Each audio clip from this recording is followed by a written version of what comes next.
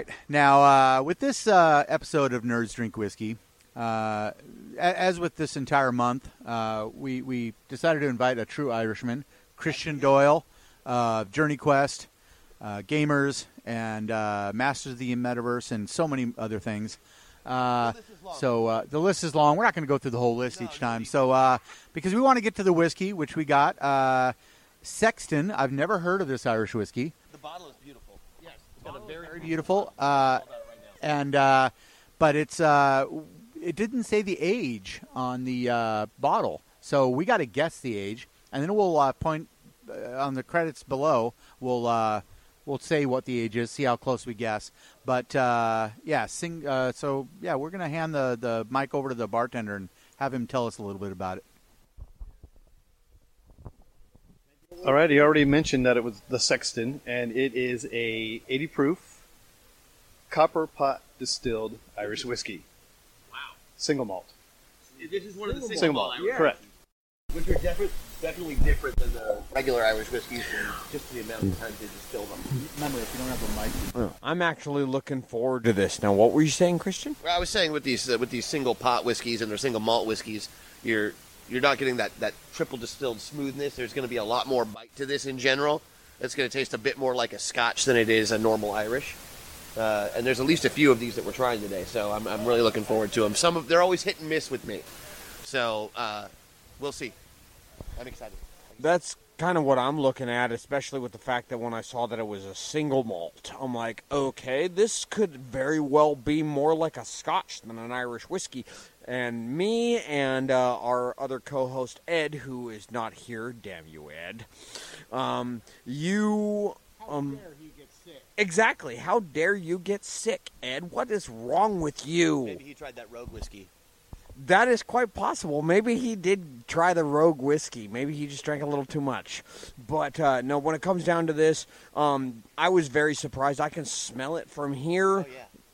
This is going to be very... Oh, see, here's the bottle right here, folks. It's a lovely bottle. Absolutely delicious. It's got a skeleton with a hat on it on top, which is the Dead Gentleman logo, so that's kind of cool. I love that. And the...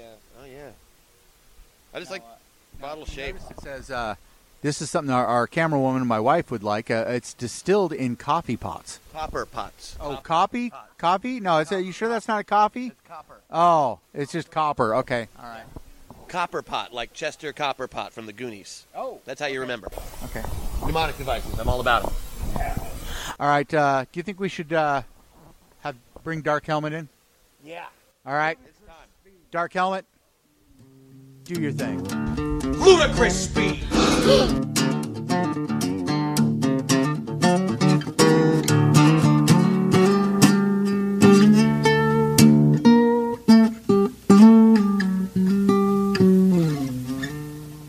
Not how ludicrous speed works.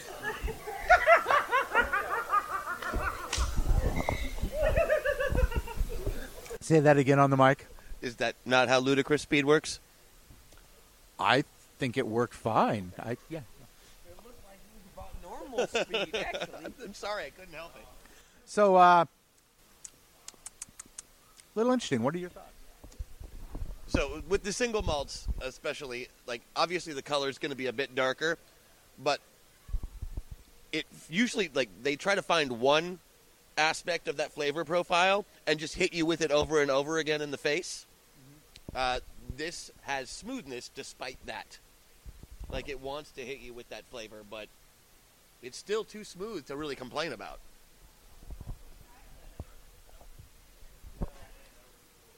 I'm gonna guess. About 10 years on the age. I'm going 8.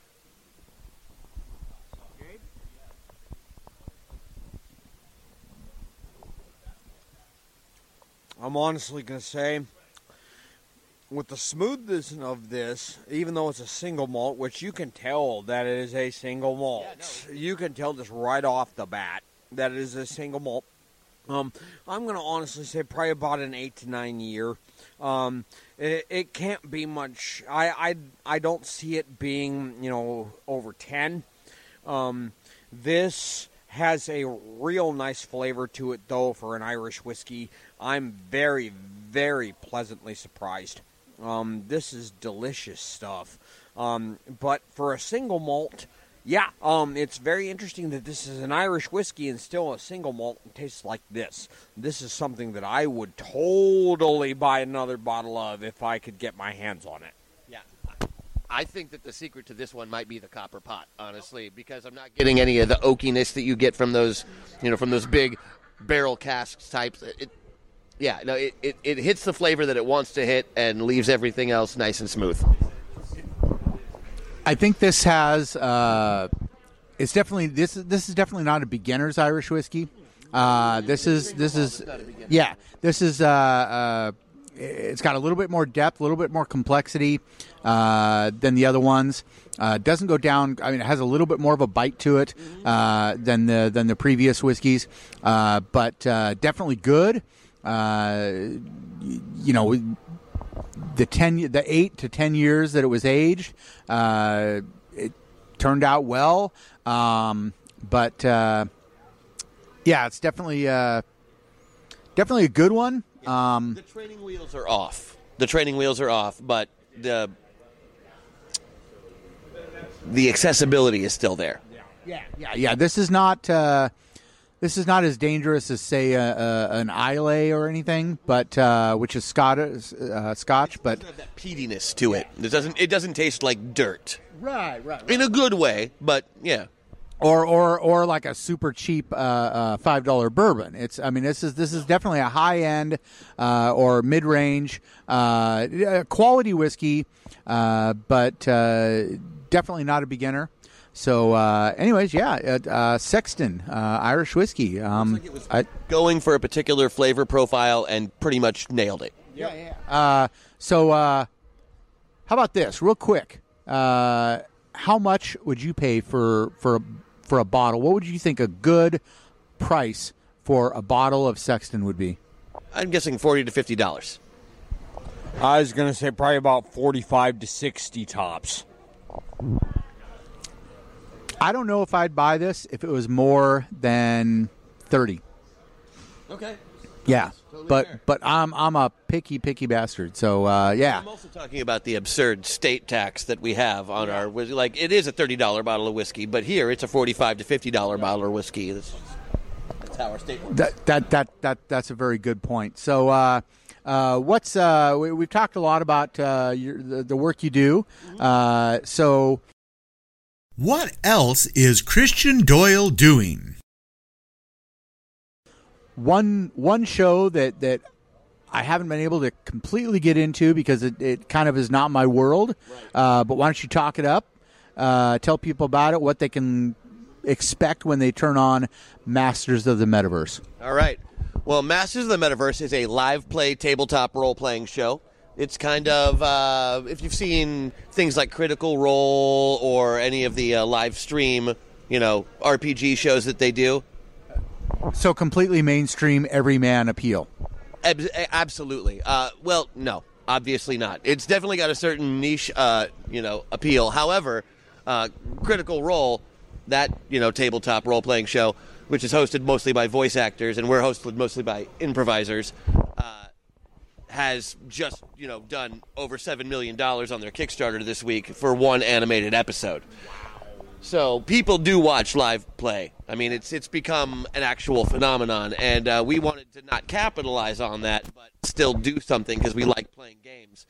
And we decided to do a show within a show within a show because I really like things that are meta. So what we created was basically kind of Sliders, if you remember the show Sliders, meets Quantum Leap. Oh, okay. I remember everything about Sliders except for season 5. Didn't exist. That's why. That's not even a real season. So the story is it's like a serialized story. We've been going for over 2 years now. We've got hundreds of hours of content because it's a 3-hour show every Monday night, 6 p.m. Pacific on Twitch, Zombie Orpheus. And we play games with our friends, and our friends are funny, so it's great. The idea is it's these regular people that have been kidnapped by this weird government organization, and they get put into these pods as kind of like play testers for like this virtual reality game that they think they're playing, only to find out that the worlds that they're visiting in the bodies of these avatars that they're inhabiting are actually real places.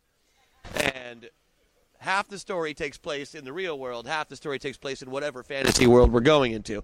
So we have, sometimes we're superheroes, sometimes we're cowboys, sometimes we're magical space princesses, sometimes we are, normal civilians running from aliens. It's different every time, but we're still playing these same characters. Now, how linear is this? Can people jump in anywhere, or do they have to start at the beginning? No, people can jump in anywhere, even because there's so much content. If you want to know more about the backstory, there are season and episode recaps for everything that we've done on our Wikipedia page, as well as prolific fan fiction about individual characters. And I call it fan fiction. It's not. It's canonical fan fiction. The person who writes it is a very, very talented writer and really found the spirit of all the characters, and writes about these little moments in the game that don't break what that moment is. So the game itself is more interesting, in my opinion, than a lot of other tabletop role-playing game shows, because the audience controls what happens. Being on Twitch and all. Well, yeah, but, most of the time people will tip in on Twitch and you'll get like a little +1 bonus or whatever if somebody sends you money. We take it many steps further. We let them rewrite entire scenes. We let them, give obviously buffs and to help the players along, trolls if they want to mess with the players, special abilities. Sometimes we have abilities that make them switch character sheets for an entire round, so they have to play a completely different character in the middle of a fight. They're suddenly standing in a different place with different abilities, fighting somebody completely new. So let me get this straight. You're literally like sitting there based upon your Twitch viewers. You're sitting there actually like letting them, go absolutely ape on changing things up for you guys and still seeing what it does. Right. Dude, you're just doing this on Twitch?